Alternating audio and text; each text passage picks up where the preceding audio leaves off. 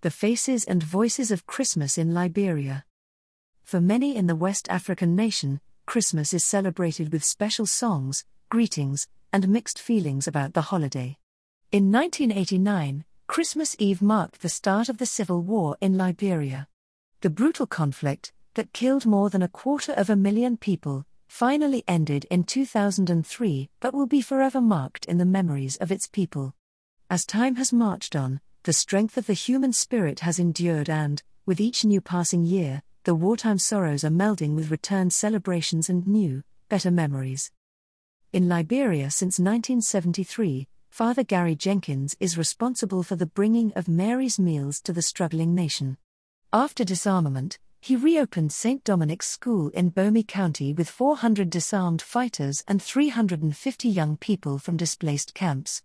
He contacted Mary's Meals with an urgent appeal for help that has now grown to serve meals across 613 schools, feeding 144,208 children.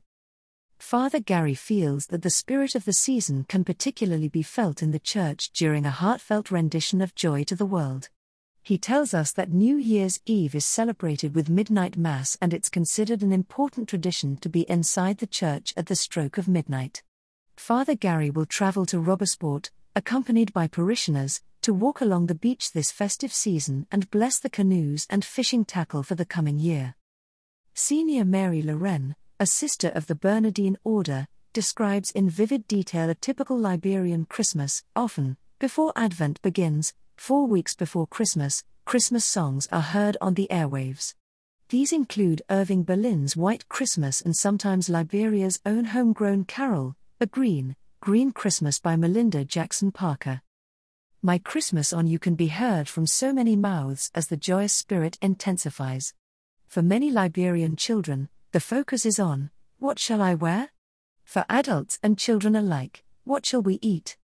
She continues, Christmas Day beach parties have become the order of the day, not only for families and friends, but also for organizations, ministries and clubs situated particularly in the capital and its suburbs.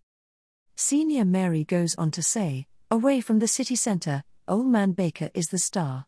Disguised by a face mask, he and his little band of singers and drummers patrol the neighborhoods. He dances energetically for anyone who will watch, and they then offer him a few dollars. With the collected donations over several weeks before Christmas Day, a country cook or picnic is enjoyed by the group shortly thereafter. She adds, however, what everyone craves at Christmas is a decent meal. Some enjoy it with all the trappings. Others forage in vain to satisfy their hunger. Bishop Andrew Carnley of Cape Palmas, a small rocky peninsula in the southeastern region of Liberia, holds a special ritual every Christmas Eve for his diocese. They honor the memory of all the victims of the Civil War with a single lighted candle for each year since 1989, and red flower petals shaped as a cross. He says, a moment of silence is observed while the candles are being lit at the start of the Christmas Eve Mass in the cathedral in Cape Palmas. A prayer for eternal rest for the dead is said. The symbolism of the red petals is blood and death. The cross stands for the agony and suffering of Calvary that Liberia went through for 14 years, and the lighted candles represent the light of peace conquering the darkness of violence and war and the hope of the resurrection. Bishop Carnley adds, it is no surprise that Christmas each year evokes memories of the murder and mayhem that held sway in the country from 1989 to 2003.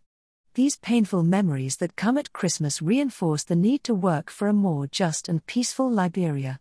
It is a time to also honor and appreciate the sacrifice and commitment of all those who worked for peace and cared for their suffering brothers and sisters. Christmas is a reminder to us that we should always treasure the gifts of peace and life.